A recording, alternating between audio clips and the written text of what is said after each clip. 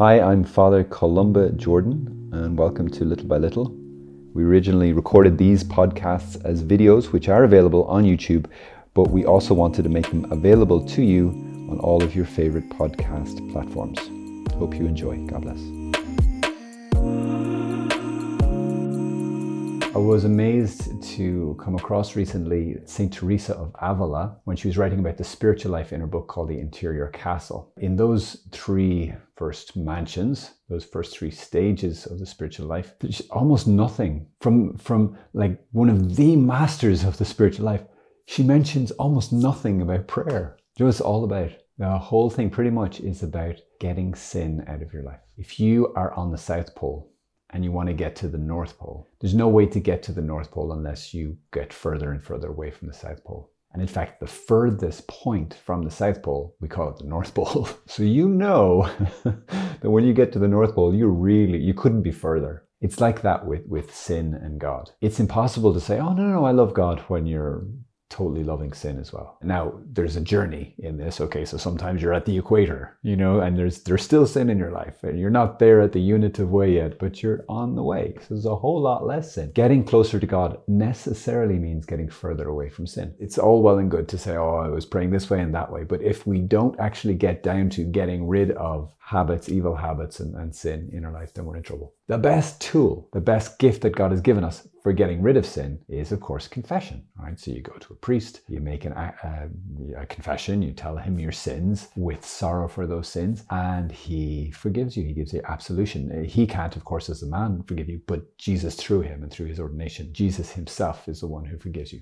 As with all of the sacraments, the grace available in confession is objectively infinite because it's Jesus doing his thing. He never gives a little bit, he gives everything of himself. So in every confession, there is infinite grace. But the grace that you might receive yourself in a given confession depends on your receptivity, on how well you are disposed to receive those graces. So not just the grace of the forgiveness of sin, which will happen so long as you confess your sins, you're sorry for them, you have a firm purpose amendment. That means you're committed to trying to not do those sins again. And the priest is a validly ordained priest, then he gives you absolution. So long as all of those things are in there, your sins are forgiven. Okay, so that grace can be obtained and you can be clear about that. But then there's a whole lot an infinitely huge amount of extra grace beyond that for your growth in holiness and union with God. And you can get so much more if we work on our disposition, how well we are prepared to receive all of this grace, to open ourselves up to the maximum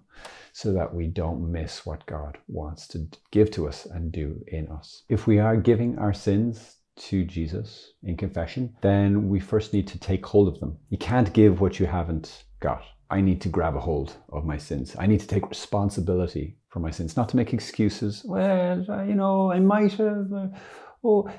If you did it, just say.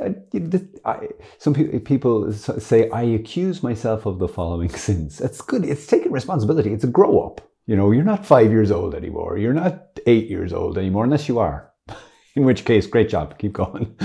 I presume you're an adult. So act like an adult. Take responsibility. Great pathway to freedom begins with just take responsibility. This sin here, this is mine, and I hate that I did it, and I'm so sorry. Boom. When you go in, get the big ones out first. Priest isn't going to be, oh my gosh, shocked. He's going to be delighted. Confession, a good confession should be messy. You should be making a mess in there of just like confession, really, really honest of all the mess. In order to do that, you need to examine your conscience. You need to know before you go in there, and not just,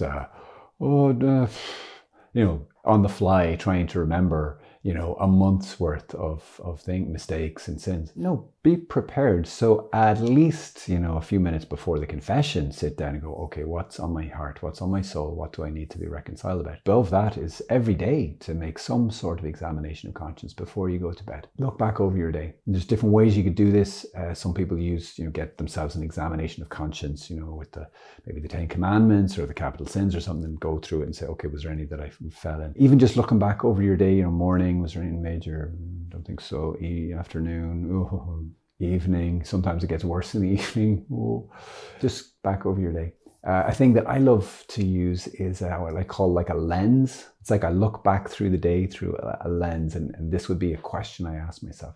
Something like, did I live today for love of God? And I look at the morning, did I live the morning for love of you, God?